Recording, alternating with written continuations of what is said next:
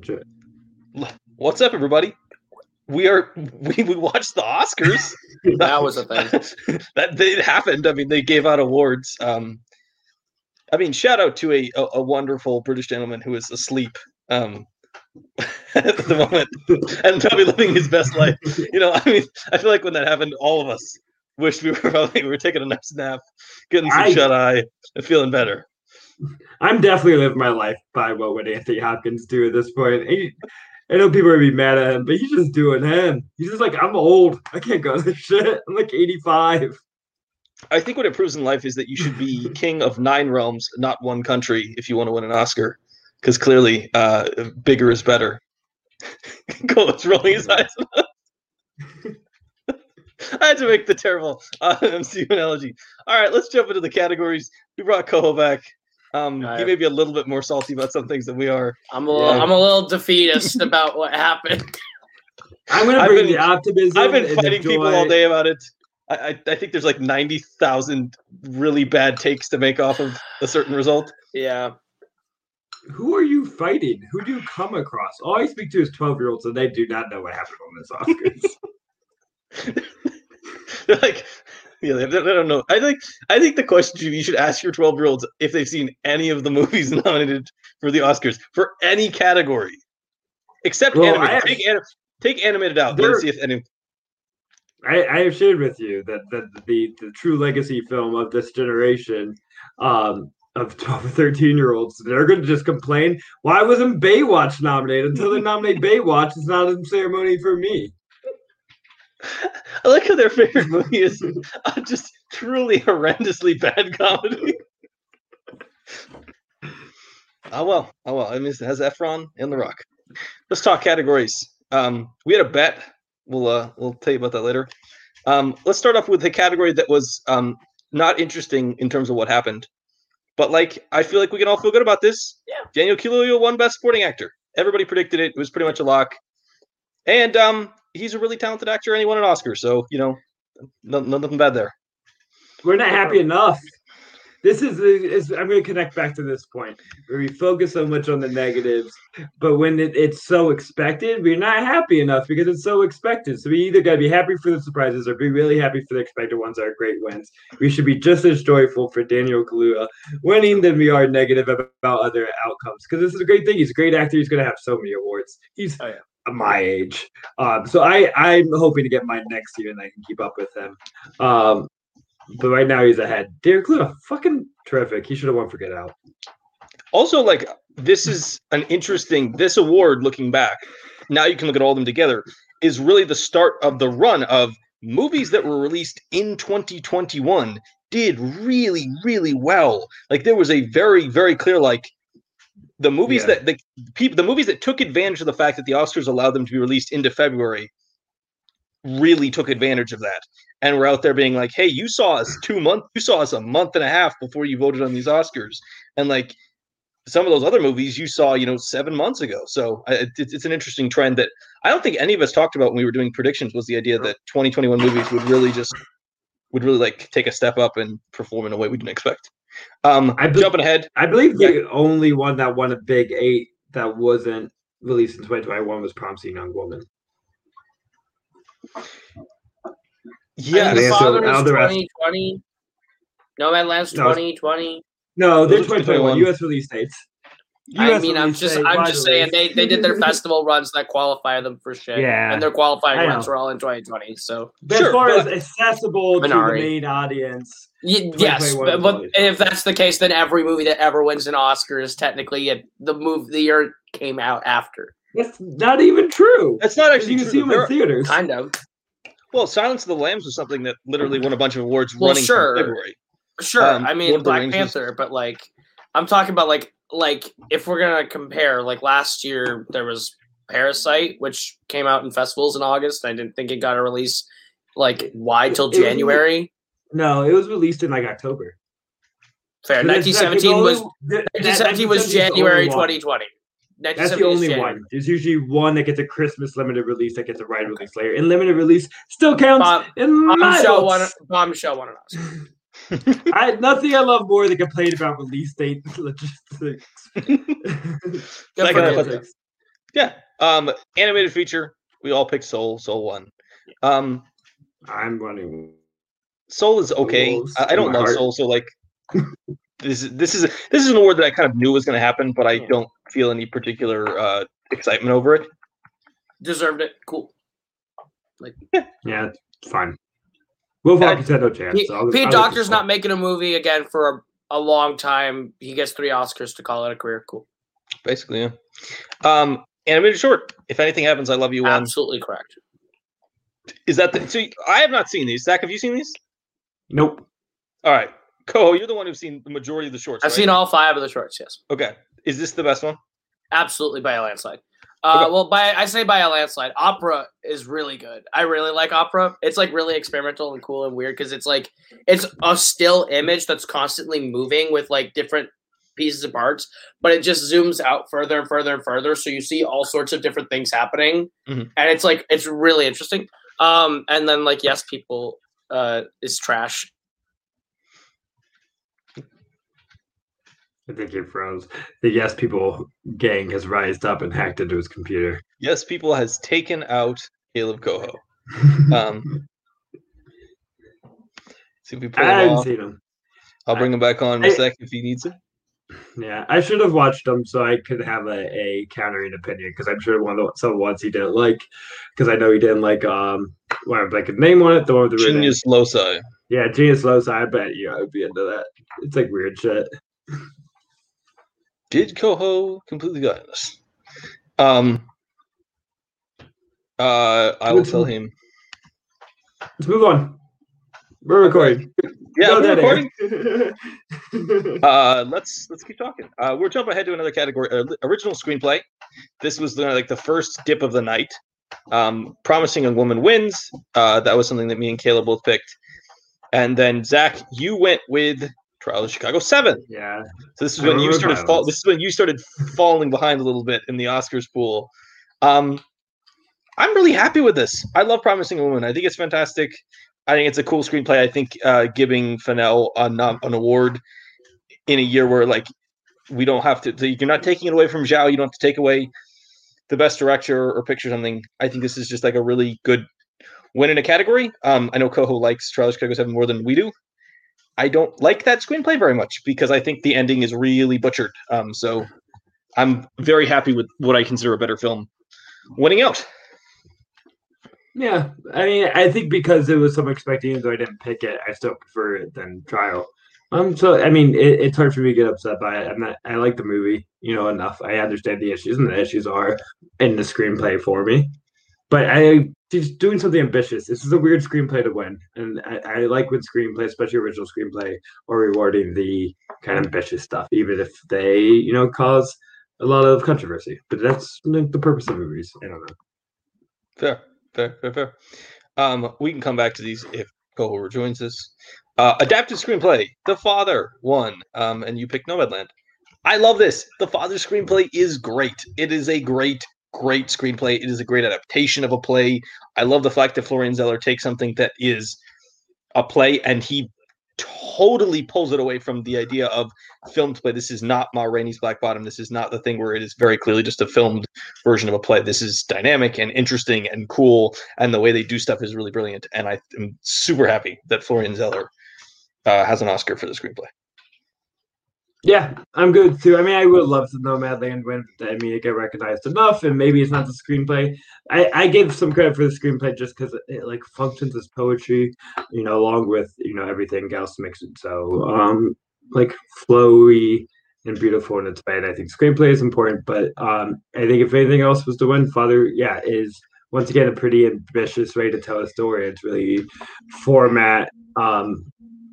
Experimental with the format and the structure in a way that we should reward. He's back. Where did you lose? You were talking about you basically done most of the animated short stuff. What do you have takes on original screenplay? Okay. So yeah, anyways, if anything happens to love you is great. Watch on Netflix. It's the best short by a lot. Original screenplay, adapted screenplay. Original is the correct winner. Promising Young Woman is great. As much as I love Trial of Chicago 7 and Sorkin, Promising Young Woman is the right movie to give that to. I would have been happy with either of those winning. But yeah, good choice. Great winner. Adapted screenplay is a cluster fuck and a half of all the nominees. If it wasn't One Night in Miami, I didn't want it. But I'll take The Father. I thought The Father was going to be the obligatory, should have an Oscar, and we didn't give it anything else Oscar. So I figured that would happen. I honestly kind of wanted Chaos to reign and Borat to win at that point, and then Sacha Baron Cohen has an Oscar. But oh well. Yeah, The Father. It's the worst of the 8, but fair. It's the best of the 8. Get out of my face. You have Trial of the Chicago 7 at number 2. That's that movie rocks. Fuck off. Zack Ford, break the tie. I know where you stand. Wait, I'm The Father over Trial for sure. Yeah, thank you.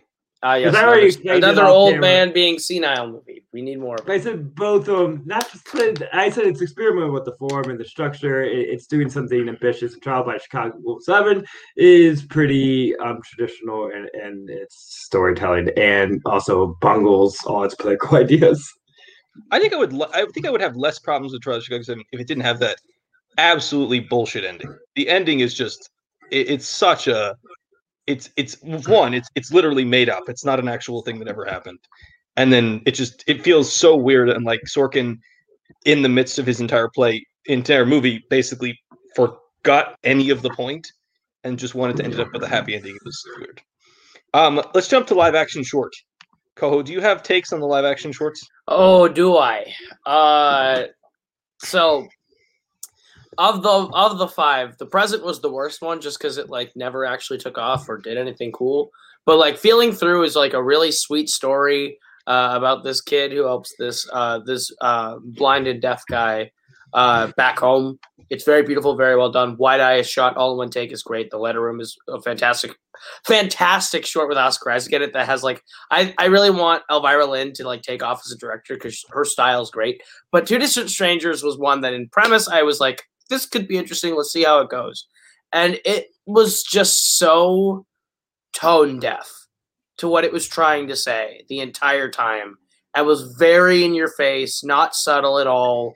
And I think it missed the point of what it was trying to say and do, to the point where it was so self-serving that it didn't land the way I think it did. It's probably my least favorite Oscar winner of the night.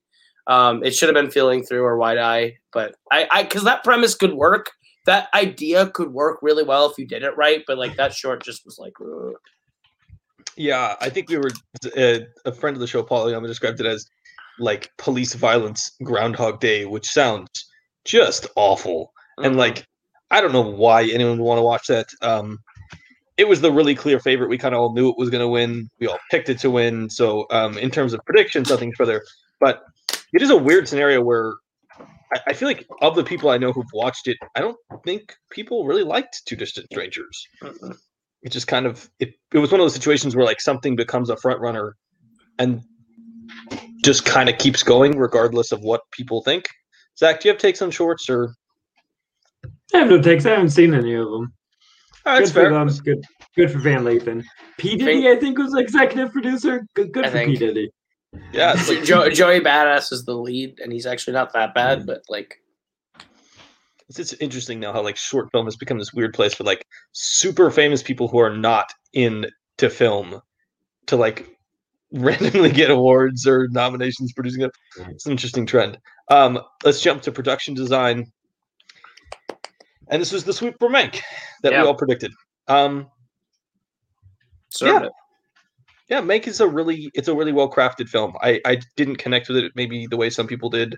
It never hit the heights I wanted to do, but I'm not going to stand here and argue and say that the movie is designed poorly. It's definitely it accomplishes what it wants to be, which is to create a 1940s Hollywood image for you. Yeah, production design is beautiful. It's great. Zach, I'm pretty happy about it. But it's maybe most production design, but sometimes as a Philistine film fan, that's what I notice when I see it. There's a zoo. They produced a zoo. It was great. Yeah, we produced the zoo. We produced the zoo. That's going to be my. Damon. Even I don't like that movie. I'm its biggest fan. I know you are. That's which is unsurprising to anyone. Costume design. Ma Rainey's Black Bottom gets its sweep. Awesome. Yeah, it's a cool Great. costume. First win for a long time, respected costume designer. So it's always great to see the legacy rewards for something that she deserved it too. It's not like they just gave it to her for nothing. The Viola David dress in this is pretty great, as well as the suits. And sometimes suits get underappreciated. True. Yeah, like Mark Bridges last year with Joker. Yeah, he's making joking comments. We're gonna have to kick him off the show now. Yeah, that's not trying to set this in as like our ideas of the show. Kaleb Koho's thoughts do not represent the thoughts as a whole of the Lucas and Zach podcast. The Joker suit looks good. Society. Joker fans will be canceled on this podcast. The Joker suit looks good. Documentary feature. Another sweep for My Octopus Teacher, which we kind of all expected. I have not seen this film. Me either.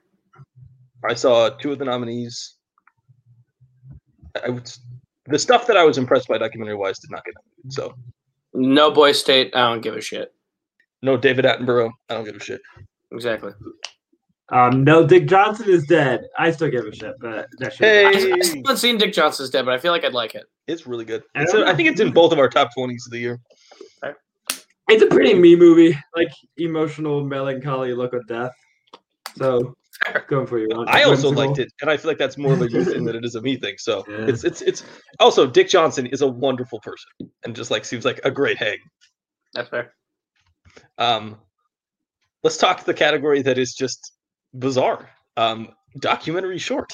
Oh my category God. That none of us picked the first place correctly. None of us picked the runner correctly. Colette came out of sort of nowhere. Nowhere. I mean, I can look up the Gold Derby odds, but I believe they were 4th. Yeah. When going into the show, which is even in the age of like prediction, is very rare for something to go to 4th. You see upsets, but you don't typically see anything go from like considerably out of contention to winning an award. Yeah. Any thoughts on this? This was the thing that was like, okay, so me and Kay Redshaw and Caleb Boatman watched the Oscars together this year. And we made our own prediction pools. And the only prediction that me and Redshaw had different from each other was this. So if we were going to beat each other, it was going to be one of us winning, and he picked Latasha, I picked Concerto. And we were both wrong and ended up tying. And we were both kind of bummed. So fuck this short for ruining my Oscar pool. It was a very weird category that I don't think helped anybody. It's very rare when you have an Oscar pool. We had like another one that we're in with like 12 people, and I've never seen a category where one pick in a 12-person pool helps nobody. Yeah, like I don't think even anyone had the weird like outsider pick. It was just it was bizarre.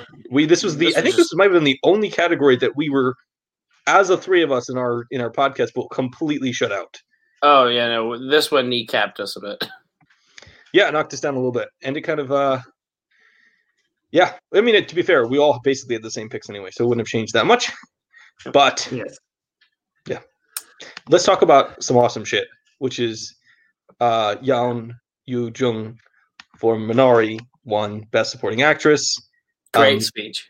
She tried to take Brad Pitt home, which was, I think, a pretty baller-ass move. That was awesome as fuck. She was just great. She's exactly the attitude. She's got the Olivia Colman thing where it's just like a level of there's like a lack of seriousness, and it's just like, I love the honest expression of, this is fucking awesome. I just got an Oscar.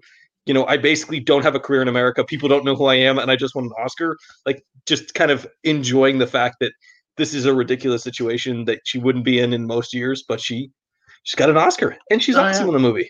And she's great. She deserves this one. Like, she has the I think my favorite part of her acceptance speech was saying, like, I'd be up at 3 a.m. watching the Oscars as a kid. And then the thing she thanked her first director, which was so sweet. I thought that moment was really, really sweet. And then afterwards, when they're like doing and come back for this, like they show her and Brad Pitt talking backstage, and I was like, she's still wheeling. She's still going for Brad Pitt. I thought that was so funny.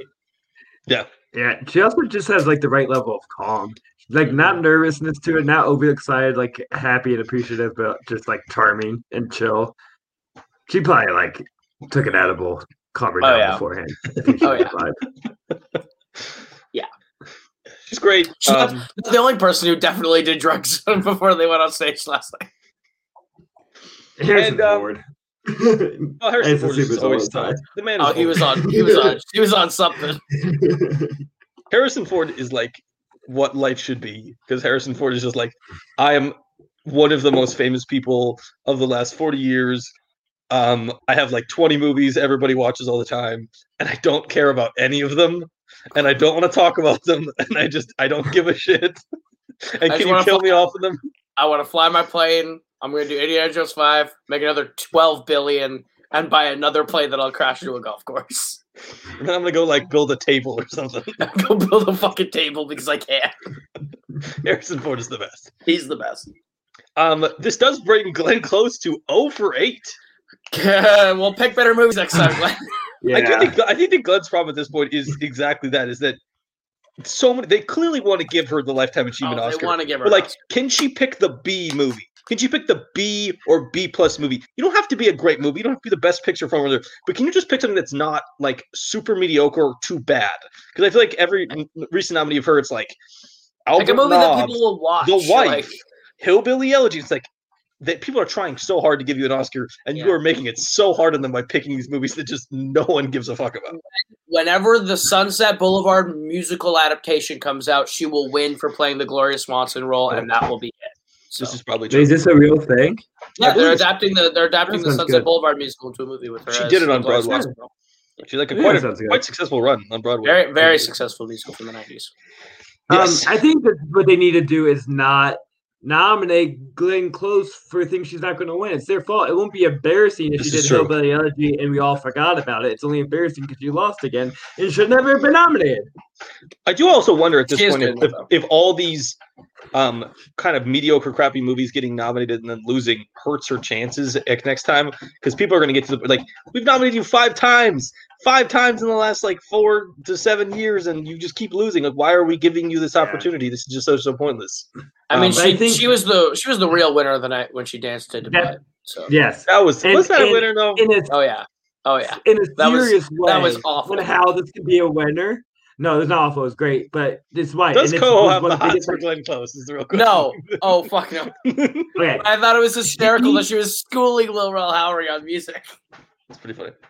This is a real win, not just a funny win, because it did take a lot of the like fun buzz, like things you really liked and enjoyed about the Oscars, to where she's going to become the like Jack Nicholson staple. No, she can be the person that they come every time they put her on camera, give her a shine. There's like Hollywood legacy, because she's more fun than Meryl Streep is. So I think because of that, she as a persona, Meryl Streep's always performative. I think Glenn Close is a little more like natural in it and a little more fun grandma-y. So I think it was just like with Jack Nicholson. He's like the crazy dirty grandpa and like doesn't give a shit. So people was like watching him at the Oscars for decades. So she's always gonna be invited, no matter if she's nominated or not, and she's gonna become a part of legacy in that way. They're gonna keep her involved because they like having her there. Yeah. Jumping ahead, we got Best Sound of Metal 1. Yeah. This has been probably the biggest lock, maybe the biggest lock of the night, first or second. Yeah. But also, they do such a really good job making you understand what it would be like to go through hearing loss in a film about hearing loss. And I think the fact that they do so much doing that is really impressive and just such a testament to the film overall. Extremely deserved one. Glad I got it. Yeah.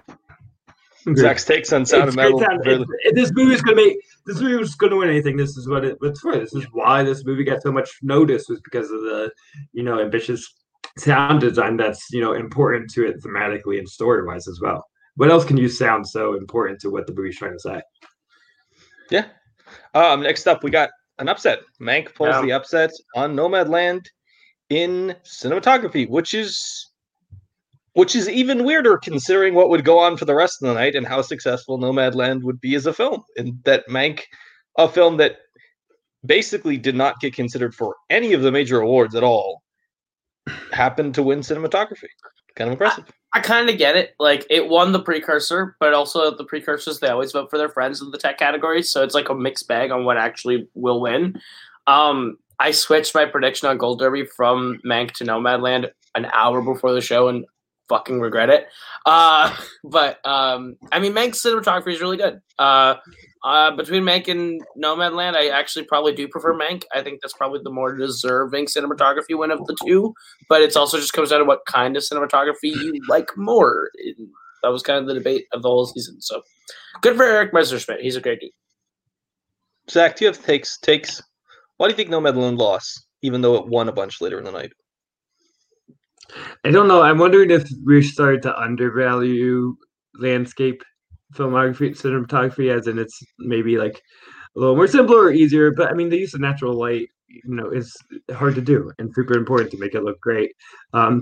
But I think just the combination of the black and white and some of the more like techniques that they did to resemble it of being something from the 40s made it seem more award worthy to them rather than just shooting a beautiful sunset. But I love beautiful sunsets and I like plains and mountains and natural lands. So give it to Nomadland. Makes it look great. I think Koho makes a good point. I do think we maybe underestimated how important it is to be the named cinematographer. I mean, if you look back at recent years, there's a lot of Deakins, there's a lot of Lubisky, there's a lot of people that are easy to check the boxes. What? But those are also like really great film things that no one else even stood a chance. Those are the two best you've ever had. I'm not trying to underestimate the actual work there. I'm saying that I think that maybe it was foolish to think that Joshua James Richards, who is not a name, to the point where Joshua James Richards does not have a Wikipedia page. Yeah. Would just come in here and get this. I think in some ways looking back at predictions and the way we were thinking about it, Nomadland was underestimated in the categories with really high name talent and overestimated in some of the categories with lesser household name.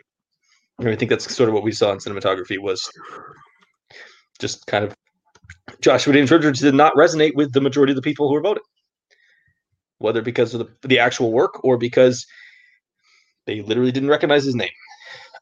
Let's jump ahead to the definitive category of the night, which is film editing, where I picked Sound of Metal to win, and you guys picked Trial of Chicago 7. Yeah. And the 1 point I gained in this category was the definitive final deciding factor in our Oscar pool. Weird. It's funny because I definitely kept going back and forth between these two, and I think the Sound of Metal was the favorite, but I think I definitely got stuck in they're going to give it to Trial of Chicago 7 because it feels like more editing, even if I don't necessarily think editing. I definitely didn't. I don't think Trial of Chicago 7 is super well edited, but it definitely felt like the movie that was like the most. And I sort of thought, I also kind of didn't think Sound of Metal had the juice to pull film editing, like an award like film editing, just because it felt like this was going to be a movie that got sound and nothing else, and then it just did get film editing, which is weirdly kind of the favorite all along. Takes, gentlemen. This is some utter horseshit because Trial deserves that Oscar. That's like Trial does have the best editing of the year. It does. That's the one thing that I thought Trial completely fucking earned was like the way they cut all the storylines together, the way that it paced the whole movie, down to when they're out in public falling through the window and cutting that whole sequence together. I think it's fantastic. It should have won. Sound of Metal's editing is like 5th place out of this category for me, so I'm kind of really bummed that it won. But like the thing that I think we forget, and that's what made it really hard to predict now that sound's one category, is sound editing and film editing always go hand in hand. They almost always go to the same movie. So like if we were going to predict it, I was really having a hard time because Sound of Metal didn't even win the sound editing award at its precursor. It won the mixing. So I was like, okay, so this is like Sound of Metal is going to win sound because it's sound, and the mixing one's going to win out over the editing one. So does that mean that the mixing Oscar is going to win the film editing Oscar? And I think I overthought it. But yeah, I mean, Sound of Metal didn't really deserve this one. Kind of bummed it lost. Zach Ford, I have a feeling you have a very different take on this category. Trial should win. I mean, I'm happy enough that Sound of Metal has. I think thinking Trial is the best is crazy. I think the best editing is the when it blends in and you don't notice it. Almost like what they say about score sometimes is it becomes so natural and inherent to it. That's why you were so blasphemic. Is that word blasphemic? I'm going with it. Blasphemic. I think it's blasphemic. It's blasphemous. Well, no, you could be blasphemous or you could be blasphemic. Yeah, sure. But yeah, my doctor diagnosed me with blasphemic. And anyways, that with Nomadland saying that like you don't understand why it's nominated, which is insane because I think the editing is what makes it work in its poetic way that it does because it all kind of twirls together. It's all like one montage. You don't even notice all the cuts. It all just flows so beautifully. That's the one and I think Father also that is so important to making that work and how it ties it together without you even notice. I think one of those two where the editing is so purposeful to the tone of the movie, rather than just kind of functional editing like they'd use in Trial or Sound of Metal. Looking back, are we more surprised that Chloe Zhao didn't get in this category, considering how much they clearly liked her overall? She went screenplay. She wasn't going to win editing. They gave her director and producer and called it a night. So. Yeah, I'm just in some respects. I just like I wondered if there was a chance that she would come out of nowhere and kind of take it just because it was a crown Chloe Zhao night at the Oscars. But sure, but yeah, Nomadland losing adapted screenplay like right out the gate kind of put it sort of on the path for me. Then I don't know if Nomadland's really going to do terrific outside of director and picture. So yeah. Let's jump ahead to some categories that not that interesting. Tenet wins Best Visual Effects. This is a pretty boring category, mostly because when you take away blockbusters and money from an Oscar ceremony, the category that probably gets hurt the most is visual effects because they're just like there are not nominees. This is not the category that does not have 5 real nominees. They're like, have you seen this Disney Plus movie? Like they're throwing some random stuff out there. Tenet sort of won by default. Yeah. In that it was the only major movie with named people on it released in the category. I mean, that and Midnight Sky, but Midnight Sky is like a George Clooney passion project, and it's the space movie. Like, I can see how that's like the clear two and could have pulled the upset, but like Tenet was like the only movie that I think anyone saw of that category because it was Tenet. It was like the movie event of 2020 for a while. So. Yeah, anything else would have been crazy. The Midnight Sky does not exist. The Midnight Sky is bad. Midnight Sky is bad. So is Tenet, but Midnight Sky is bad. Midnight Sky is like isn't like a direct to Netflix movie, like yeah, and like not like we put it on Netflix and we would have put it in theaters. Like it was like kind of always on almost straight to Netflix. So, like, this is part of that like campaign of in Trial by Chicago 7. Well, the thing is like no. They would have put those different years. They would have gone in theaters. They would have had legitimate runs in theaters. Like the small runs, like the Irishman run. Yes, they would have Irishman run them. But like, I don't think Midnight Sky was going to ever get that. Midnight Sky always seemed like it was. I mean, I think its intention in their buying was for it too. They're thinking George Clooney. Everyone thinks George Clooney has more, credibility as a director than he actually does. They're like giving him a lot of the benefit of the doubt. Kind of bad as a director overall for being. His record has become really great directing jobs, and the rest are fine. Yes, for you. I mean, Good Night and Good Luck and The Ides of March, I think, are like really. I didn't see Good Night and Good Luck. I actually do like I've been given a benefit of the doubt as much as Hollywood has because I even like some of his failures. I enjoy Monuments Men. I like Leatherheads.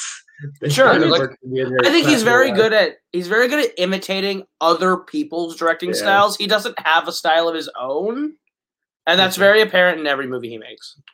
Monuments Men, so disappointing. I thought that movie was going to be awesome. And it is boring as shit. I still refuse to watch Suburbicon because I don't want to see him bastardize the Coen brothers.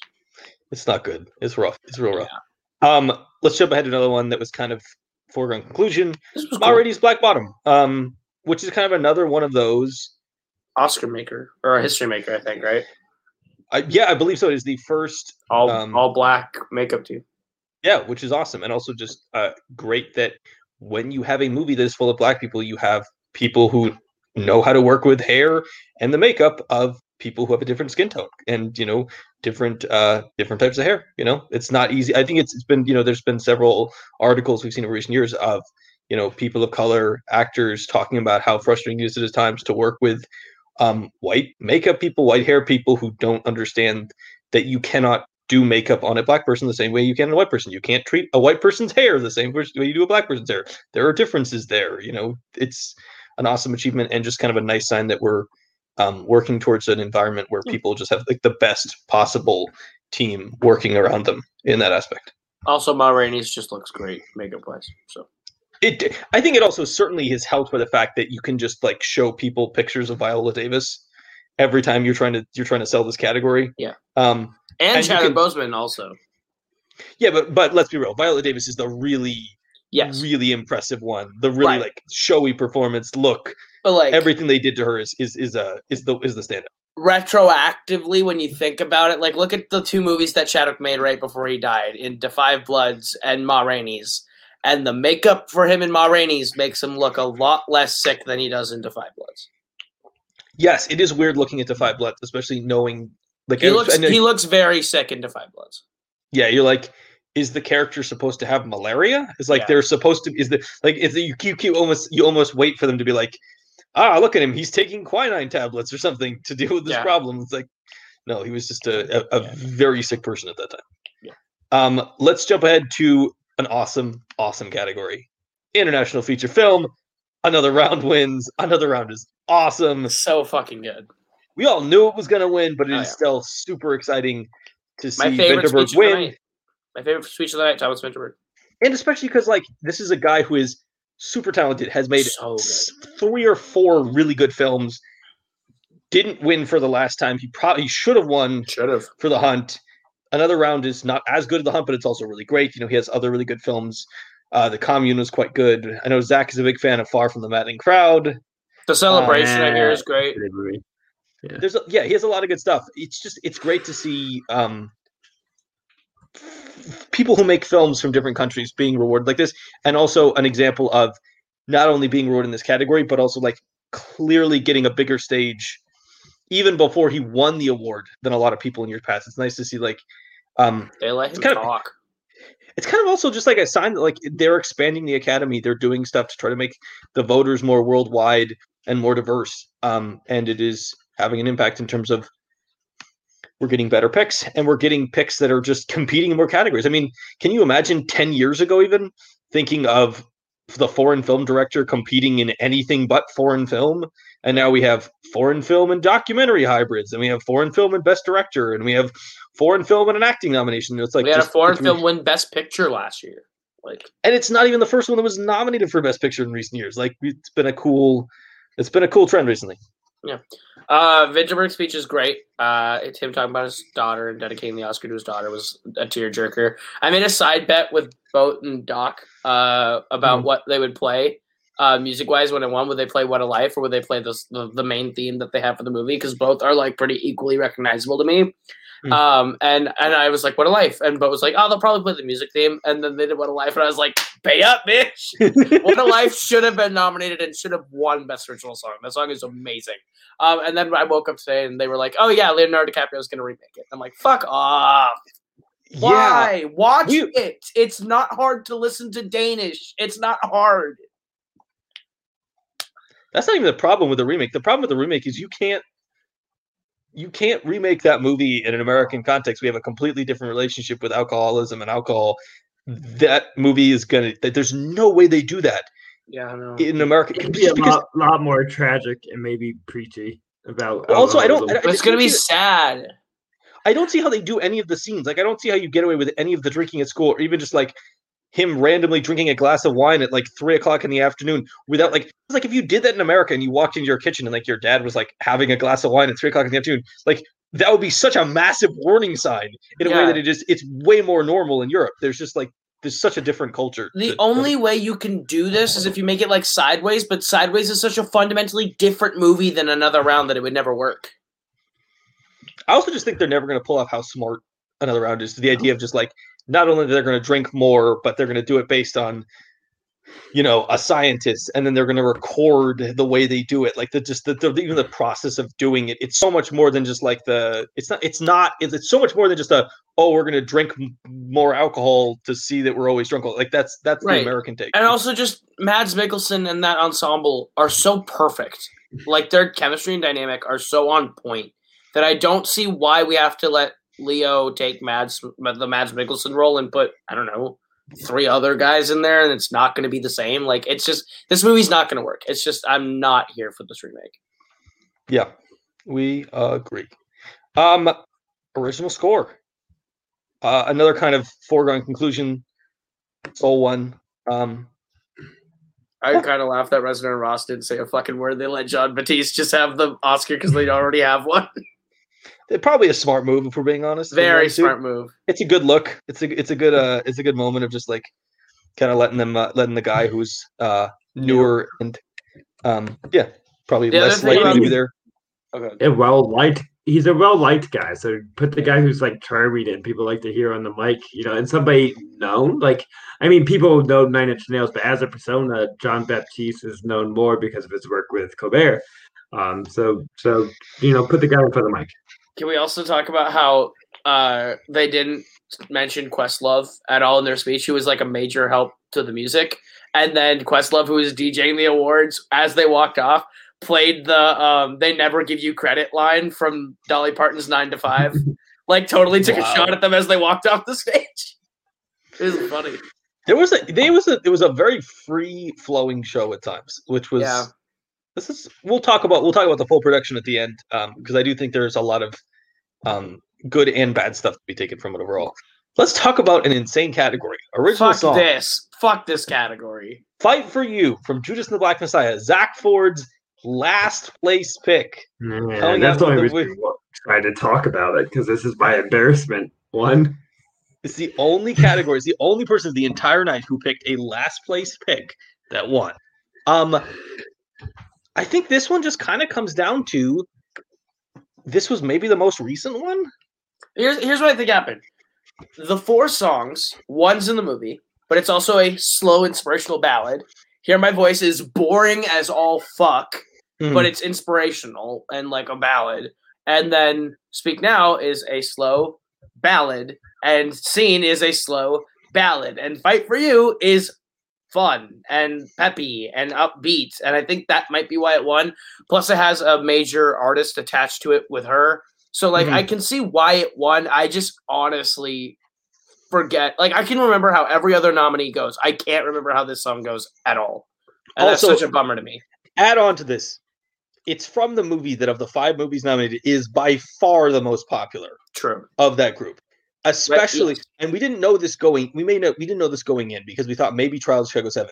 But walking out of those awards, it is very clear Judas and the Black Messiah is the most popular film in that category. It's very well movie in that category, and I sort of think it was a combination of that and the fact that to a lot of people they watched Judas and the Black Messiah in February, and a lot of those same people probably watched Trial in October. If they watched Husavik at all, it was like sometime last summer. It was in the summer. They, Life Ahead was like what, January? I don't think people watched Life Ahead. No one watched Life Ahead, and One Night Miami was January. So like, and also I think very clearly looking back, people thought One Night in Miami was a liked film, and I think the honest answer is people thought that was really boring and not interesting because so stupid. In 10 years, I swear they're gonna look back and realize One Night in Miami was way better than they gave it credit for. That movie's so good and so underrepresented. And Leslie going home empty-handed was so frustrating. Like, getting nothing, annoying. Like, if it wasn't going to go to Husavik, then Speak Now. And if it wasn't going to go to Speak Now, they give it to Husavik. Those were, like, clearly the 2 songs of the night for me. And we gave it to fucking Fight for You, which is, like, what the fuck? Like, I was so, ugh. Well, once again, Zach, this is the Zack Ford corner. I'm going to take the Zack Ford corner over here. The original song is really stupid. Is a really stupid category a lot of the time, and so stupid. This is like this. I mean, if you look at these nominees and you look at what won, it is sort of like the only one of the songs that really matters that much is Husavik. It's the most important song in that category to its movie by far. But it's very clear that what happened is the song from the most popular movie, the most well-liked movie, the biggest movie, won the award because despite it being Husavik being in the movie. I think people saw Will Ferrell and said, fuck that movie. Here's the thing. Probably, if we're being honest, the majority of Oscar winners probably did not watch Life Ahead. They did not watch Eurovision. They watched the other 3, and they got to the end of those other movies, and they said, you know what? That Judas and the Black Messiah movie is the best of the 3. And they slapped it down as the winner. And that's probably why we got the original song pick we got. To make Zack Ford feel happy, Yeah. Even if he had not picked it as last, he still would have finished in third place anyway. So it's not a great look for you, but also it didn't hurt you. It didn't actually hurt you in any respect. Mm-hmm. Zack's not. But if I picked the screenplays and got that, because I had a couple 1-pointers that you guys did not get, I would have. This is correct. If you had not picked this and picked the screenplays, I would have won. You would have tied. You would have tied me. No, but I have an extra 1-pointer that I don't think you had with Francis McDormand. But we'll talk about that later. It doesn't matter. No, but you're 4 points. You're 4 points behind me. Yeah, sure. Even with the Francis McDormand pick. Best director. Wrap it up. That was easy. Well deserved. Chloe Zhao is she's about to be a really, really big deal for probably a really, really long time. I'm waiting for that Eternals trailer to drop sometime in the next 4 to 8 hours that says Academy Award winner Chloe Zhao. Just remember, This is the first MCU film ever directed by a winner of Best Picture. The MCU, Kevin Feige is sort of being like now, over there right now, going, I am so glad I pushed Eternals back. This in some ways, this is the win of COVID for them, is they had to push all these movies back here, and now they get to sell. This is the universe where we have a movie coming from the Best Director winner, the woman who produced Best Picture. This is a boon. I mean, they have no trouble selling their movies anyway, but now they get to literally sell a movie that has no anything. It's now they get to sell It's like if they tried to sell Guardians on the strength of James Gunn after he won Best Picture. They basically get to do that, which is pretty crazy. It's also going to be fascinating to see what Chloe Zhao. There's any chance that we now get the first Oscar-nominated superhero movie because Chloe Zhao's bringing in some of her credibility? It could first happen. Oscar-nominated superhero movie. You want to walk that statement back real quick? We already have Black that Panther. Twice. What? Joker and Black Panther. Okay, Joker doesn't count, so bring that shit out of here. It's not a superhero movie. It's fine. Using superhero names to sell its own shit. Black Panther still tells you you're wrong. Black Panther, yeah, I'm wrong. Okay. What about winner? I will say, if Coogler is obviously a good name, but Coogler does not have the level of acclaim that Zhao now has. So if Zhao gets a nominee for Eternals, I think there's a much better shot at either winning a director or winning a picture for a film like that. Just because it depends on if Eternals is like a gangbusters good movie too. I'm sure it's going to be good, but Eternals as a property could be so foreign to the Oscars that they're like, fuck that.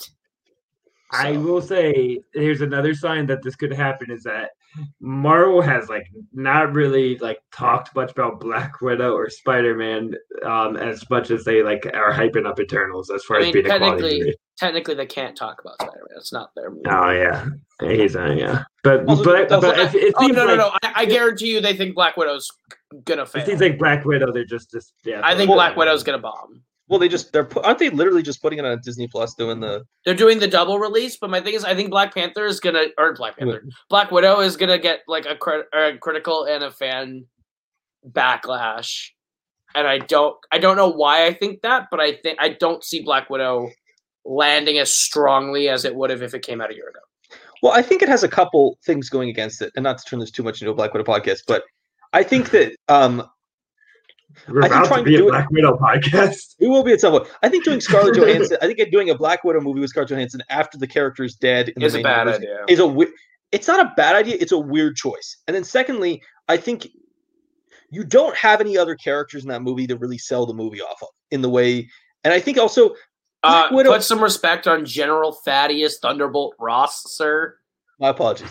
Yeah, but also I think that if we're being honest, Black Widow has always been a supporting character, and I don't know if she'll work as a lead. She could, but I have no idea if this movie is the movie that supports it. I think of the three movies that the MCU has coming this year, that's the third. Spider-Man, of they don't need to talk about four technically. Yeah, of the four. Shang-Chi's gonna kill it in September. I have no idea what's gonna happen in that movie. To be honest, that movie's gonna rock. Destin Daniel Cretton is gonna get I'm excited for it. I do also think that's a potential. I think it's a potential that to just underperform a little bit, almost because there's no a lot of star value around it. It's the That's only, fair. it's the only concern. It could be very good. It could also, I mean, it has the potential to do the Guardians thing where you have no star value and then suddenly you blow up, or it has the potential to do the really well Ant-Man, I guess. Yeah, but even like Paul Rudd's a lot more star power than anyone in that movie has. And Michael Douglas, that's a lot. That's fair. Let's jump ahead. It's also really weird that director was in the middle of the ceremony. That was really weird. Yeah. We're not the worst choice that was made. That's not the worst choice. I'm going to follow the order the Oscars did because I want to talk about it in that order because I think it's more interesting. Let's talk about Best Picture next. Nomadland wins. Yeah, cool. Deserving frontrunner. Great speech. Really good movie. Looking back, I was reading an article from Scott Feinberg of Hollywood Reporter, which made the really good point about if this is the clear frontrunner for Best Picture, how on earth is the person who is the heart and soul and basically the entire film not the frontrunner for their category? Which, looking back, was probably a bit of a miss on everyone just predicting it wise. We all picked Nomadland. It was really good. Anyone have any takes, or is this just kind of we knew this was going to happen? This is in some ways the one category that you were not. I mean, this and direction were the two where you're just like not surprised by what happened.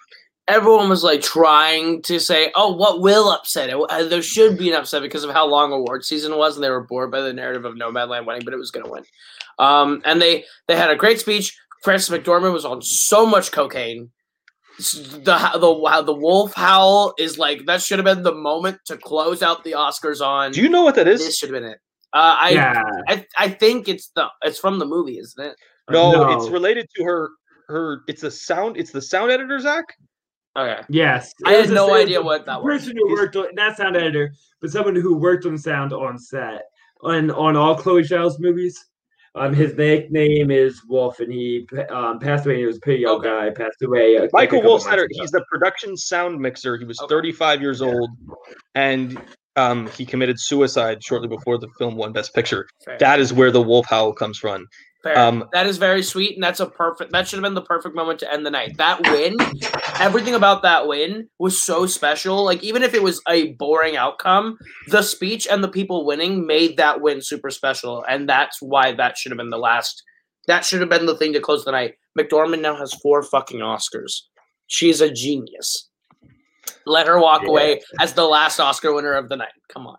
Also, in unsurprising fashion, well, I guess it's surprising that it was never really talked about that Nomadland is a $5 million movie. Like, I remember it was a big talking point when Moonlight won Best Picture. It was like, this is incredibly cheap for a Best Picture winner. Nomadland is a truly bizarre film to be a beginning to end frontrunner. It does not hit any of like the Oscar Best Picture cliches. It's not a period piece. It's not a war film.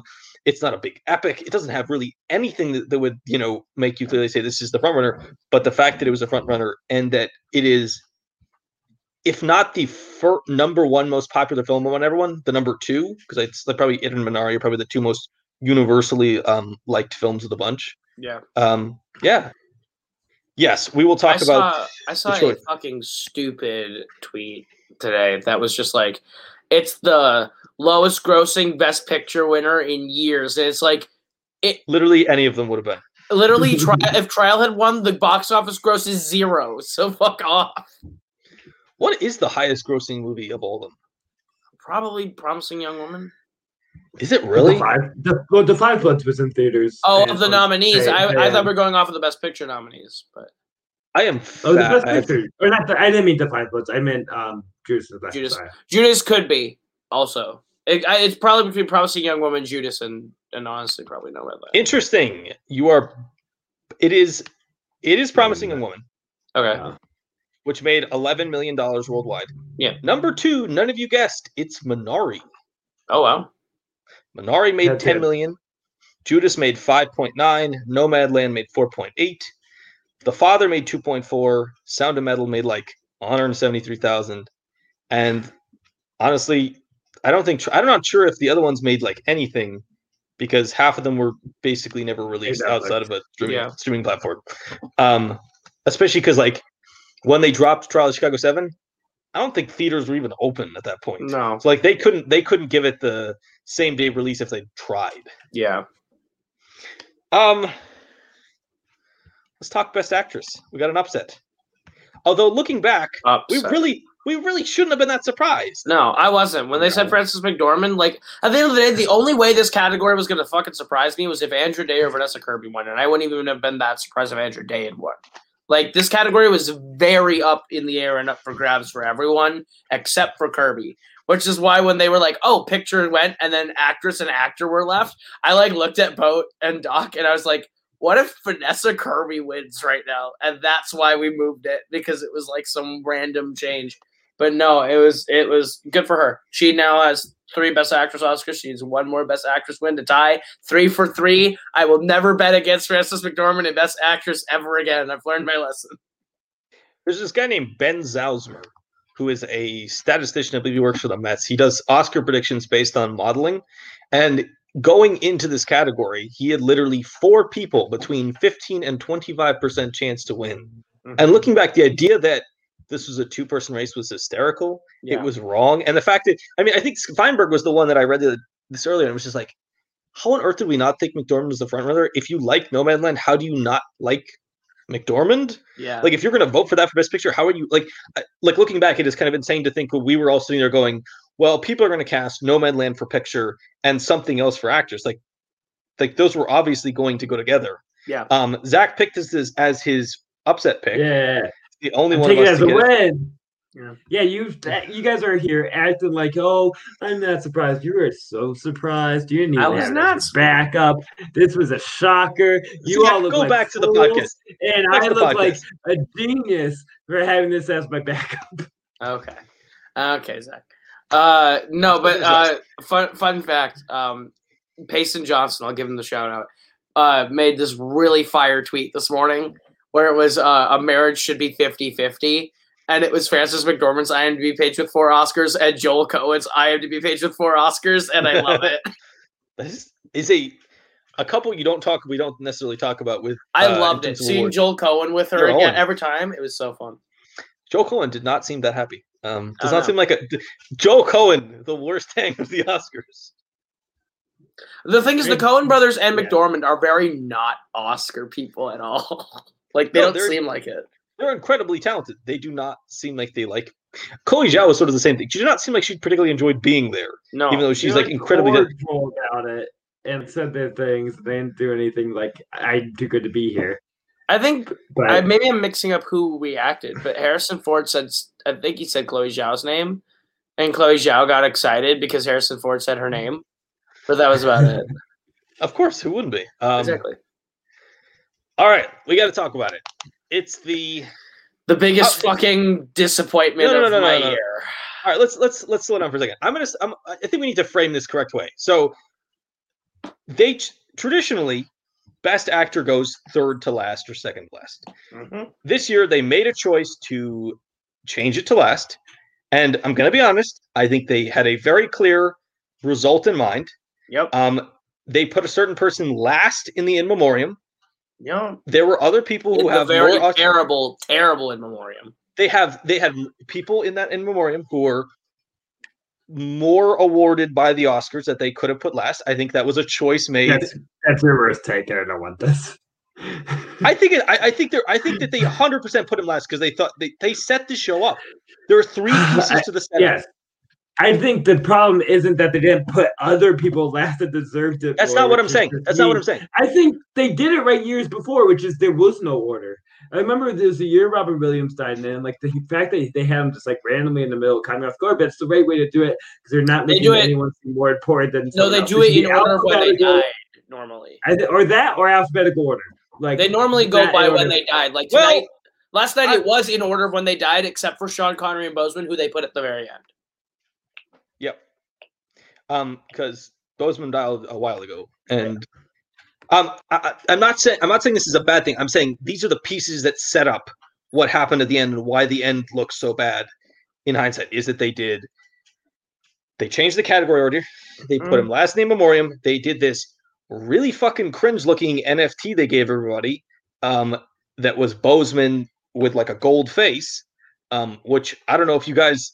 In case anyone does not have a brain out there, there's a very clear intention when you give out a gold-faced version of a person who's up for an award. And Zach, you're the one who said it yesterday when we were watching the show. It felt a little exploitive of the death of an actor. Yeah. And it looks especially bad because Anthony Hopkins won. And I think Anthony Hopkins was better than Boseman. I think it's a better performance. I am super happy for Hopkins for his win. I think he was amazing in The Father. But even as a fan of Hopkins and a little bit lower on Boseman than some people, this was a terrible look. Bad look. Terrible, terrible look.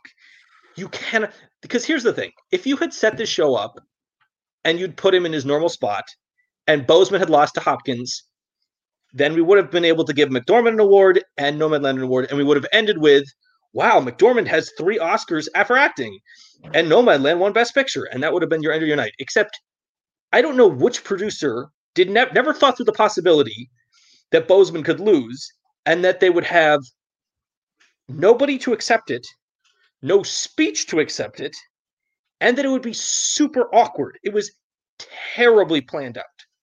And regardless of your take on the winner, and which was better performance, it was just a incredibly poorly planned out thing. And then now we have to deal with the I've seen some truly stupid cherry picking takes about, oh, this proves the Oscars are racist because they didn't give it to this person. And I had to go back and be like, I don't know if you guys know this, only 20% of people who get posthumous awards win them. Only, I believe it's 2 out of 11 acting ones have won. It is not unprecedented for somebody to lose at even posthumous. James Dean did not win either of his. Spencer Tracy. There are many famous people in history who did not. I think what makes this particularly egregious is the fact that you set it up to end with that result. Because I don't care what you say. You cannot convince me that they set that up to just be like, we're going to do Best Actor last because we want Best Actor to be last. No, you set up Best Actor to be like because you thought something was going to happen and it didn't happen. You're probably the biggest proponent of this performance of the 3 of us. Yeah, I am. Obviously, start with personal feelings, work out to the other ones when you can. So, the thing that really bothers me about this outcome is exactly what you said, that they were building to this, and then they built themselves into a corner that now is really unfair to Hopkins. Hopkins, it's like the La La Land Moonlight scenario, but now times 11 in an even worse negative way. Hopkins' acceptance speech video this morning was super cute. It was very sweet. He's like, I'm 83 years old. there's no fucking way I was staying up for the awards, but thank you, Chadwick. I'm sorry that I took this from you, basically. And it was a very nice speech. Paid tribute to Chadwick. It was a very nice speech. But I don't think Hopkins should have won. I think Chadwick should have won. I think he was the best performance of the year. And also, I'm not that guy that believes that you should do the Oscar for career or Oscar for whatever.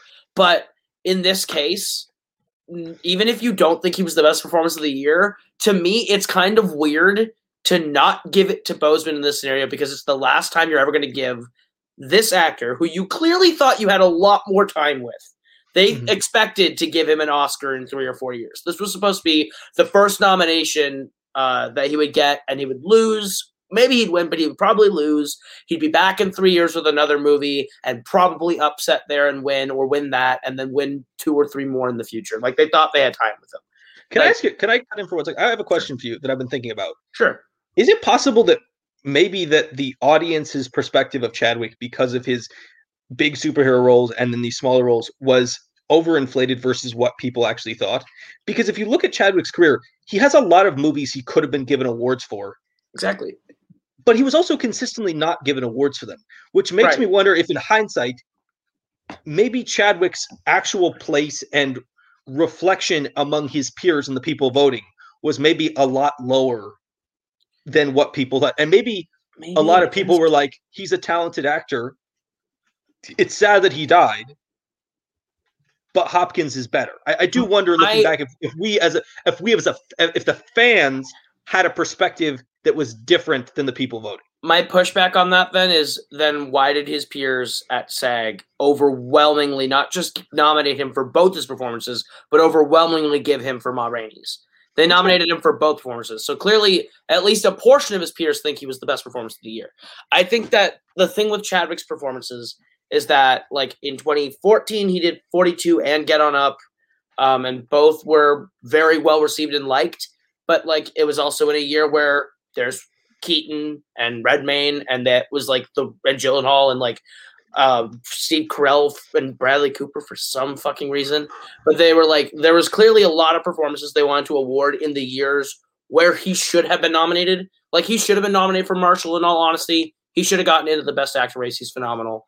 But again, it's also, I think it's just the campaigns for some of those movies never went as hard as they could have. And I think Ma Rainey's Into Five Bloods was the first time that he got the movies that get those campaigns, that had the director. He had Spike Lee attached to one and Viola Davis attached to the other, and Netflix backing both. I think that this was the year where, like, if he had still been with us, would have really made a name in the Oscar races. Now Chadwick is completely getting the nominations and will win an Oscar. And, like, his death really fucking sucks. It really sucks because he's one of the best actors working, and I think he had so much more left to give. And I think this was the best performance of his career up to this point. I think it's a phenomenal final performance. And, like, I really wish he would have won, especially because, like, again, this was the last shot. And I know that's shitty. Like, if you believe Hopkins was better, then obviously vote for Hopkins, and that's obviously what happened. But, like, I still think that Boseman was the best performance, but I also think that Hopkins has one, Riz will be back, Gary Oldman has one, Stephen Yeun will be back. This is it for Chadwick. And I would have given Chadwick the Oscar on that merit alone, and I'm not that person normally. Normally, I'm a give it to the person who deserves it, like, in every category. But this was the one year where, like, even if I didn't think Chadwick deserved it, I would have still voted for Chadwick because this is it. Like, and the other thing, you totally pointed it out. This would have been like in 2008. They, like, put Heath Ledger at the end of the In Memoriam, had, like, Joker painted shit on the Oscars, like, went all out, and then switched Best Supporting Actor to the last category of the night. And then instead, Robert Downey Jr. wins for Tropic Thunder. Like, it would have been an insane upset, and, like, would have been like brutal. The other thing that we don't realize is that Chadwick Boseman's widow flew all the way out there. The entire night. It's not a good move. The In Memoriam is shit. The In Memoriam this year was way too fast, had horrible music choice, and didn't sit with any one person long enough, or even play any clips of the people either. That was one thing that they've always done, was, like, give a little bit of something. Like, that was the emotional gut punch that usually comes, is like Robin Williams. They played a clip of him from Dead Poet Society, and that got me to start bawling. The year Stan Lee died, they literally played one of his cameos, and that got me bawling. Like, Chadwick is at the end. You can play a clip from Get On Up. You can have him doing the Wakanda Forever. You have so much material to play a clip for him right there and drive the point of this in more. Sorry, how the hell do you not have a clip of Sean Connery in the In Memoriam saying Bond, James Bond? Right. Or even the Sean Connery in Indiana Jones: Last Crusade. Like, there's so many iconic things that both those two had that just, they got completely shafted by this In Memoriam. And then she has to sit there and see the award given last to someone who's not here with no speech. That's such a horrible, like, that's got to be a fucking horrible feeling. This was just completely bungled by Steven Soderbergh and the producers. Awful. It was I think, and honestly, I think that's where the biggest complaint deserves to lie, is that this was, you made a bunch of unforced errors. You did not have to change these things. You do not have to make these choices. If you were going to make these choices, you should have given Chadwick a separate award, like, that was not a traditional competitive Oscar, just so you could have that moment. You should not have bet on this, because here's the thing: I almost picked Hopkins to win this category. I was getting there because the buzz was starting to crest, and I do think, looking back, Boseman had a movie that was was not liked as much as The Father. The Father was a Best Picture. The Father had screenplay, and Boseman was in a film that basically had costumes. And we sort of got tricked into thinking Viola might be a front runner. I mean, let's talk about how Viola's been nominated, not just nominated, won SAG twice now and lost both of them at the Oscars. I do think this does say one thing, which is that the Actors Guild and the people who are actors may appreciate the very play-like performance. Like it is very much of a film play. I do think that what we're seeing is when you take it outside of just the actors, that performance does not play as well because they won the SAGs. They gave the Oscar to one play over another. Yeah, so. I would argue that The Father is much more dynamic, and is it? It's in one apartment. It's like in one apartment the entire time. But your reality is all mixed up, and you don't. It doesn't feel like a filmed play. Like I feel like you can. I cannot take what The Father did and put it on stage. I can take what Ma Rainey's did and put it on stage, and it's essentially the same product. I mean, there's obviously production value that's a little different, but that doesn't bother me. But I do think that because that and One Night are so traditional in this play format that they canceled out a lot of their votes, and that's what hurt it the most. I am upset by the idea that they treated this almost as a wake, which I think is like insensitive. It's profiting off grief, profiting off death. It did seem like a funeral service in some ways. Just so much notice put on someone. Would it have been weird to give him a lifetime achievement award? Is that like too far fetched? No, I feel like he can. Yeah, that would have been smart. The smarter thing to do is to leave. They're making up for their errors. It's going to look ridiculous if they give it to him now. The smarter thing to do was to put director in between the acting categories and in between, and then put a lifetime achievement thing before picture and do a tribute to Chadwick Boseman segment where you give that montage or after picture. But then I also think leaving it with after picture is also anticlimactic. If he had imagine he does win actor, then it feels like just double. Like, we hedged our bets. So, even if he didn't last, it's making it seem like the ceremony was about him and about his death, and that's not what the ceremony is supposed to be about. I think a special segment of the night being attributed to Boseman and a montage of his career and a special achievement, that would have been special. That would have been smart. That would have been safe. Agreed. So. But I do think the loss could have... Yeah. Go ahead.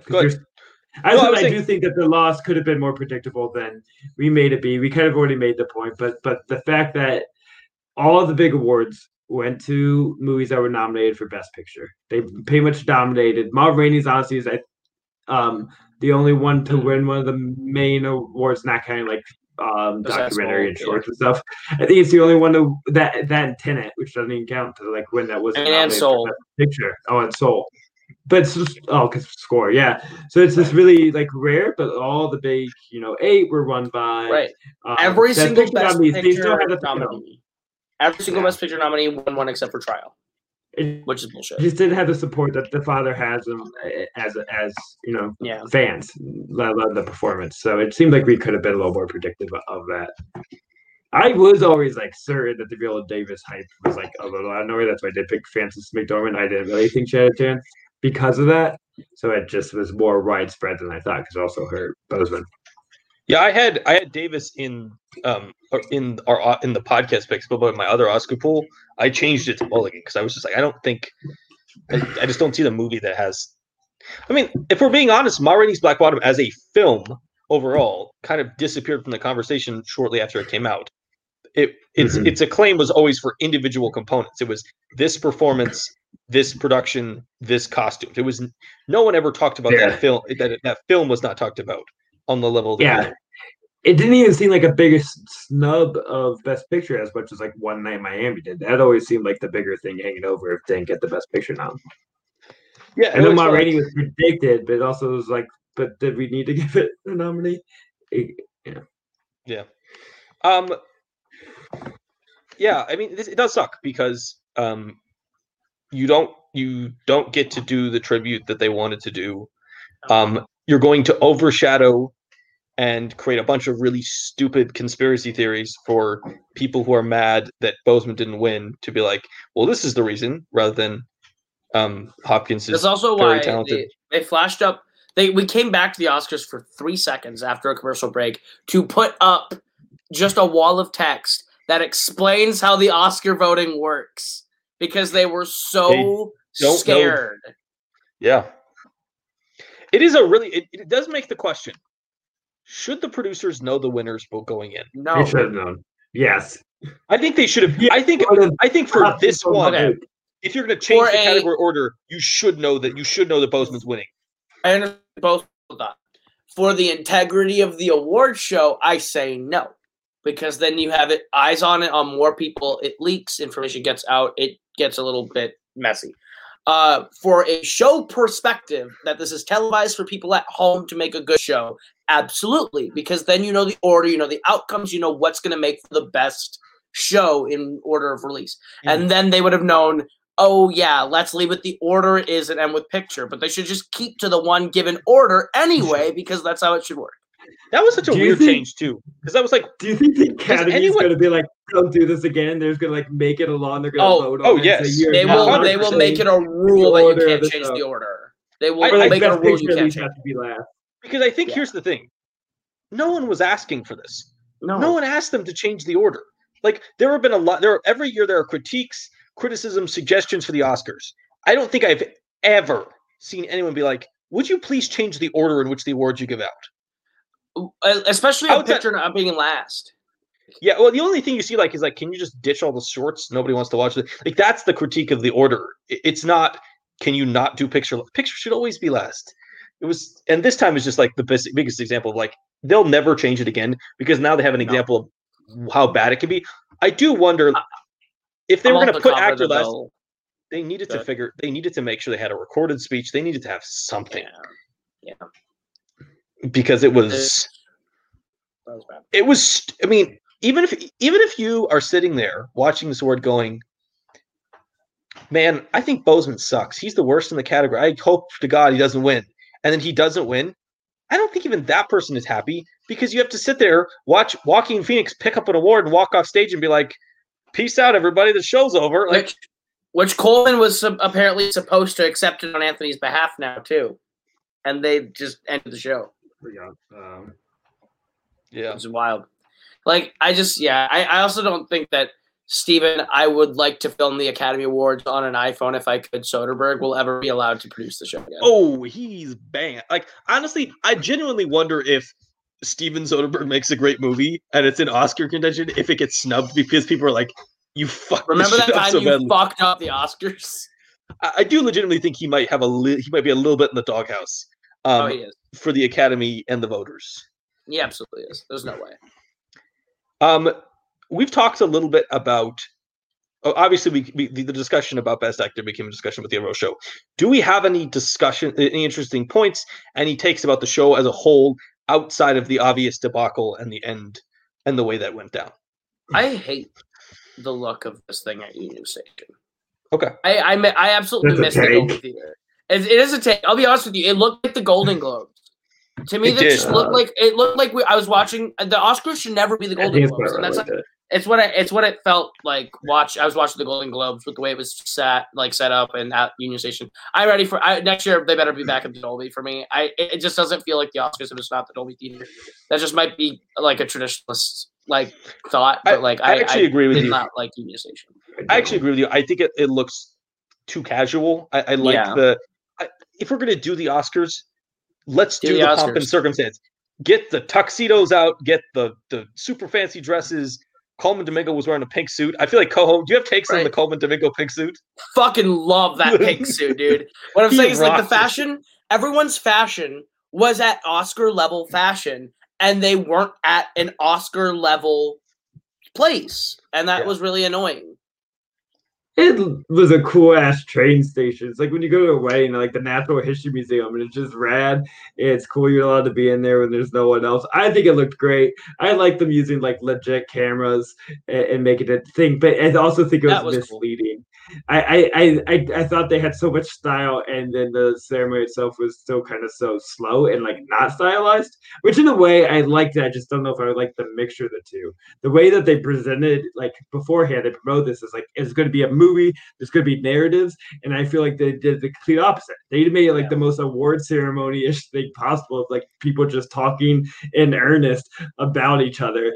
A movie, there would have been like bits and more sets and more montages and things to create a narrative, and they avoid all that. But I like, for one time, just hearing people talking with sincerity about what movies meant to them. It was nice. I really love that they didn't cut off the speeches. I think it's very. I don't like that as an engagement thing. It's like an ethical thing. Just like morally, I think it's very important. They should not be cutting off anyone's speeches, especially for the smaller categories, for the technicians. That this is like their 5 seconds of fame and time to shine. Like, give them their moment. Let them say their stuff. We can be patient. We can look at our phones if we're bored. Yeah. Let them have their time. And I loved that. The other thing I thought the pacing was really off on this show, just because I was okay with the speeches going long, but then they also they cut the in memoriam down to be way too short and way too fast with bad music choices, and they cut the songs to do it. Like, the songs were in the pre-show. I watched the performances; they were good. I would have much rather seen that Husavik performance in the middle of the Oscars. Like, the Husavik performance was awesome. I thought it was really cool. I honestly thought Leslie's Speak Now performance was breathtaking, and I'm really bummed that that's not like an Oscar performance moment that you can Google anymore.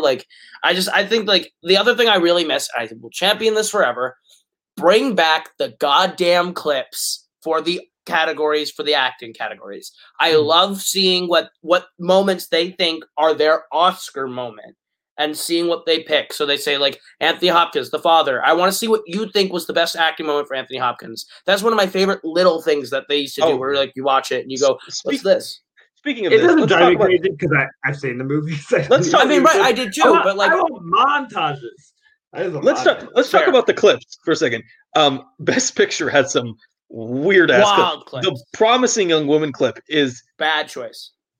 A semi-forgettable moment in that film. They should have certainly picked not Stars Are Blind. Why wasn't it Stars Are Blind? Or there or are the so cabin. many. There's a lot. Cabin. Or the first one with Adam Brody. There's way better moments for Promising Young Woman to pick. I think they picked the right trial moment, though. Which trial moment did they use again? I have no I'm sorry, counselor. Or would you give me a moment, friend? I've never been put on trial for my thoughts before. Oh, yeah. Okay, that's fair. I think it's a good moment. Most of them were not terrible. The Promising Woman just stuck out as being a particularly weird. The father one wasn't even really a great choice. That one was okay. Father's a hard one to pick one from because it's something that just kind of all. No Man Land was a good choice. The No Man Land pick was a good one. Minari was a weird one. Minari was a weird one. Minari honestly probably should have been the grandma in Alan Kim when he's like, I'm not pretty, I'm like that one. That's my favorite clip in the movie. I think it's super cute. There's several. I said to just get a still shot or don't lay it on the floor together. That's what Judas was the right. I think Judas was the right pick. The I Am a Revolutionary is the best scene in the movie. That was probably the best of the clips that they picked. Sound of Metal was the best one. They picked the right one for Sound of Metal also. Oh yeah, it was a good one. Yeah, it was a great choice. I just missed the Oscar clips. Bring back I want to see what you thought Paul Raci's best moment was. Just because, for me, I always had fun comparing that clip to what I think their best moment is. Mm-hmm. And if it's not the same, then always being well, what do you think is the best clip, sort of thing. Yeah. I don't know. I brought this idea up to Lucas essay, but I was run this by you too, Koho. But before Best Picture, being that this is supposed to be a celebration of the whole movie year and not just the movies that are nominated. Yeah. There should be a 5-minute plus montage of a bunch of scenes from all the movies that came out in 2020. I agree. Not just nominated films. I think the thing that they tried to do that last year with the Janelle Monáe performance, which was awful. The weirdest fucking thing I'd ever seen. I think you're right. Just do a montage of all the big movies from Hire David Ehrlich. Get David Ehrlich. Yeah. Let David Ehrlich do one. It would be awesome. He could use the music from the movies of that year. It would be into really cool scenes. Yeah. I will say, as my final thoughts in the ceremony, we've talked about a lot of the things. I would say, going forward, I would hope that people realize that the Oscars are a niche thing. Stop trying to you need to stop pretending that this is a show for everyone. It doesn't need to be a show for everyone. This is a bunch of film nerds voting on an award show. Like, this is film nerddom. Because here's another thing. It's not the movies that the average person watches. No. These are film nerd movies. You have to be a specific type of watcher. You have to be willing to watch specific indie movies and movies with maybe darker subject material. This is not the come to the, like, they'll have a couple Souls, they'll have a Tenet. They're not going to have... They'll have an Avengers Endgame. They'll have some of them, but for the Black majority... Panther and Bohemian Rhapsody were anomalies. That doesn't happen often. But that's very rare. And even like if you look at the percentage, no average person has seen the docs. Nobody has seen the shorts. Nobody has seen the foreign films. But just like lean into what you can be. Yeah. We know ratings are going to go down. And here's the thing. I'm just going to tell you this right now, Academy. You can make all the steps in the world to try to grab the average person who sees 4 movies, and you will get this rating. And you can do the film nerd show, and you will get exactly the same rating. People don't watch award shows anymore. It's just a fact. So just make the show for the people who are going to love the show. Make all your film nerds and the film writers enjoy the show at the end. Have a bunch of montages. Celebrate why people love film. Let all the performers talk about the first movie they saw in theaters. Let them talk about the first movie their dad showed them. Let them talk about the first movie their mom showed them. Let people just talk about what makes film great. Why all these people have spent years potentially struggling and making no money and working, crap jobs to try to get a chance at the Oscars. I mean, a lot of the people, especially this year, and especially as we get more diverse, people like freaking Paul Raci. This is a dude who has like 2 episodes on Parks and Rec.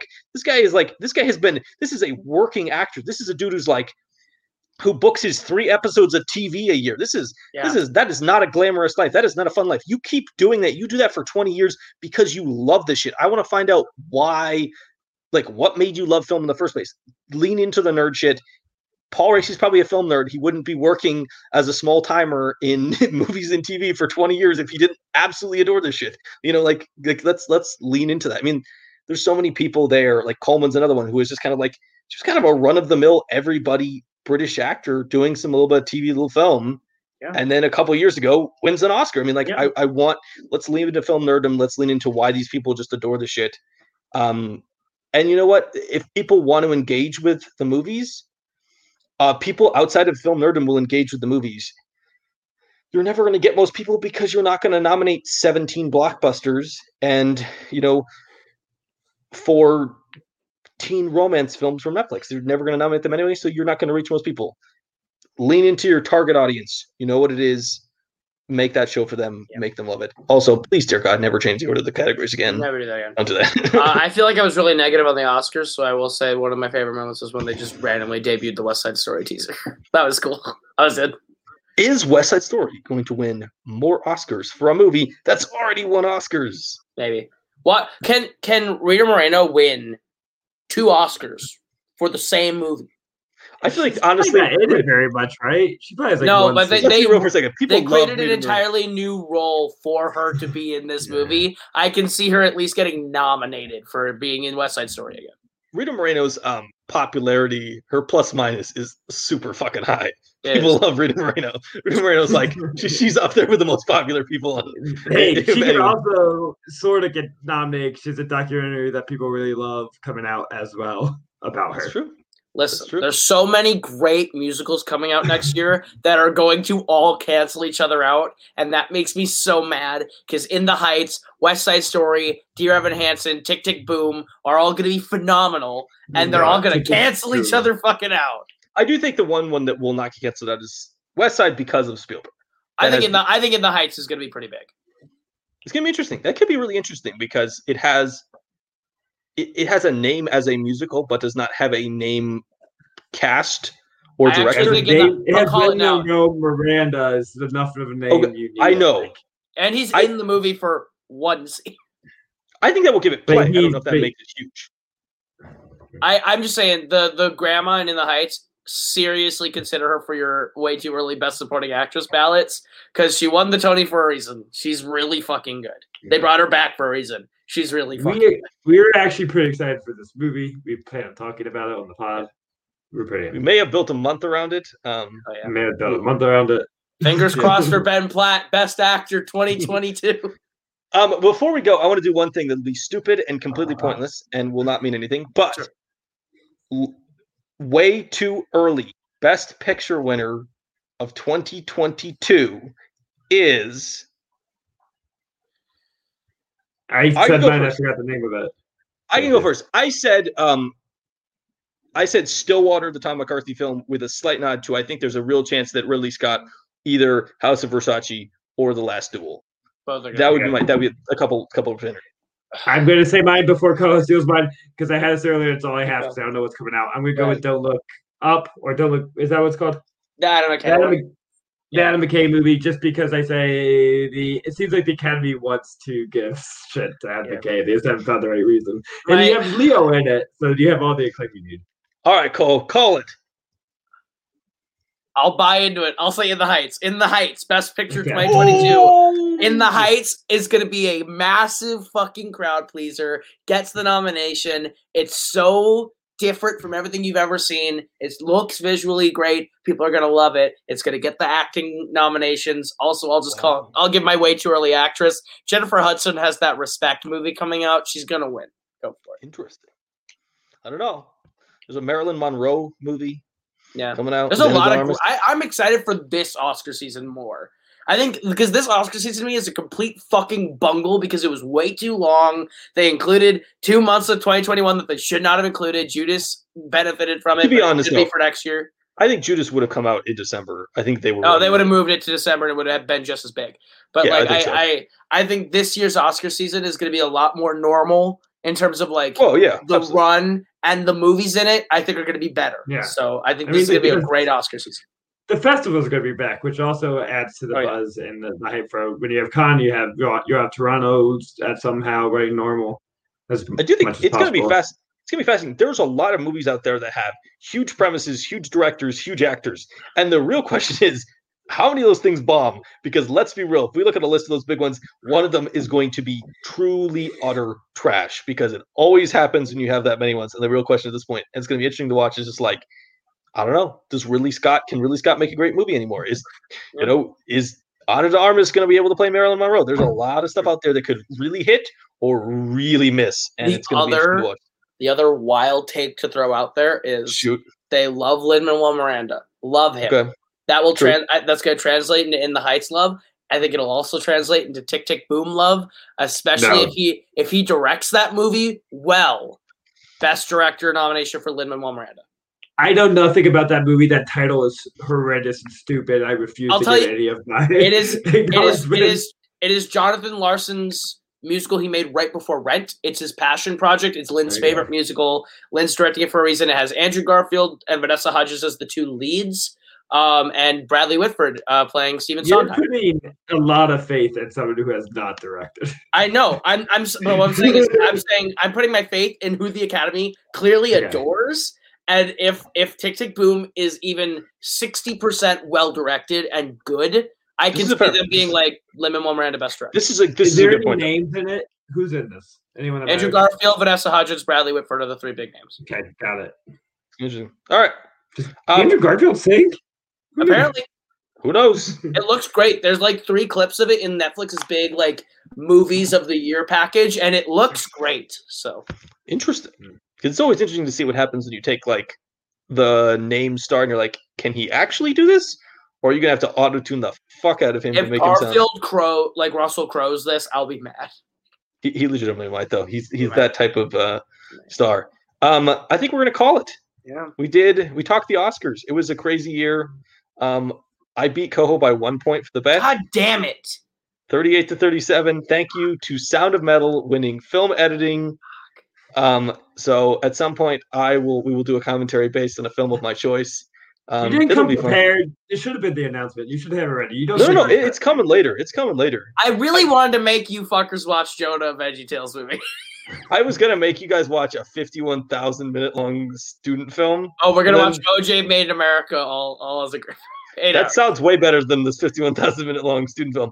Except Zack reminded me that I had to also watch it, and I was like, I don't know if I want to spend 51,000 minutes with either of you two on the call. I feel like let's be real. If we spent 51,000 minutes on a call straight, not only would we all fall asleep, but we would definitely have one massive blow up fight in the middle of it. Oh yes, absolutely. There'd be one fisticuffs. I think it's just watching a boat for like days. I think that's all it is. You know, it's legitimately like it's like I don't think it's even. It's called logistics. It's not even narrative. It's one of those like they like set up a camera and just cross water. 51 now. Koho's watching his life go before his eyes. Imagining we would have to like force each other to stay awake so that by like minute 49,982, one of us just goes full Jack Nicholson of The Shining. I think it'd be fun though. We can all get symbols. We can play symbols. Whole thing, because this is like days upon days. Dude, I have energy drinks. I can stay awake for a while. I'm an insomniac. Let's do this. I've done like 56 hours in a row awake before. It was not healthy, but I could probably do it again. Yeah, well, we're not doing logistics though. I will figure something out. I will make you guys watch something probably terrible, potentially involving killer animals. Long. Wait for Moose Jaws. I'll watch Moose Jaws. Moose Jaws? Yeah, I'll watch Moose Jaws. Make Koho watch his favorite movie of all time, The Meg again. Fuck. I'm up for that. Fucking shock. By the way, everyone else excited for Dominic Megredo. You don't know me. You're about the Meg 2 Best Picture campaign. Excited for that? Starts off with you. Yeah. I feel it. I want to push that movie really hard. I'm going to go to Academy Voters' house and make them watch it. It's like the guy the droogs, but like instead of like actual awful shit, you just make them sit there and watch it like too. Push the button. We have I think all gone crazy because we watched an Oscar ceremony that was a little wacky. But thank you, Koho, for returning, for somehow managing to do 2 podcasts while driving 16 hours between them. Yeah, I literally drove 16 hours between the 2 podcasts. So, like, some serious dedication. Thank you, Zack, for coming here. I'm sorry you did not win an Oscar. I'm sorry you're sad. Next year. I'm going to catch up to David Kaluuya. He can't beat me.